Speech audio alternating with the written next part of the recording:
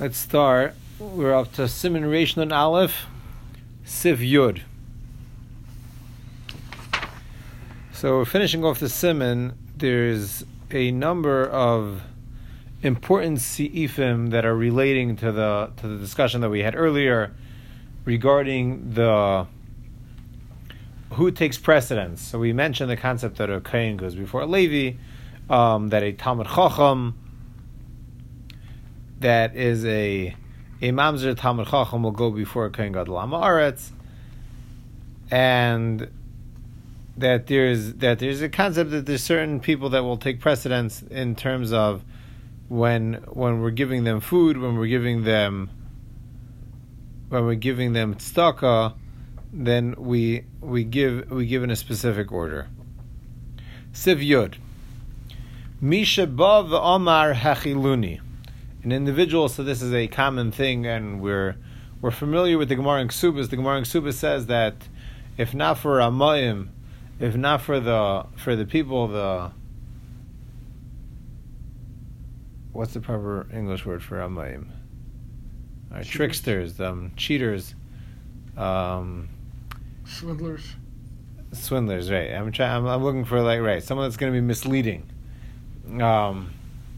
someone that's going to tries to portray a specific picture, and that they're actually needy, and that they're actually they're not really in that situation.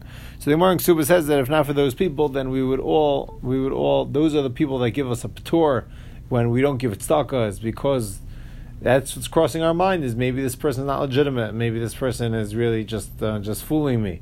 But if there would be no such concept, then we would be obligated for every single individual that ever asks us for tzedakah, and we would be somewhat in a greater challenge. We would not have any exemption from giving tzedakah. So those people exempt us from when the fact that we say we're not giving tzedakah is because we're relying on those individuals.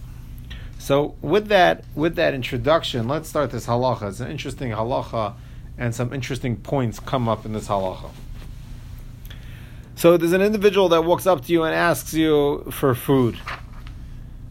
The halacha is ein baitkin achrav. We do not look into him im huramai. We don't look if he's a swindler, if he's a thief.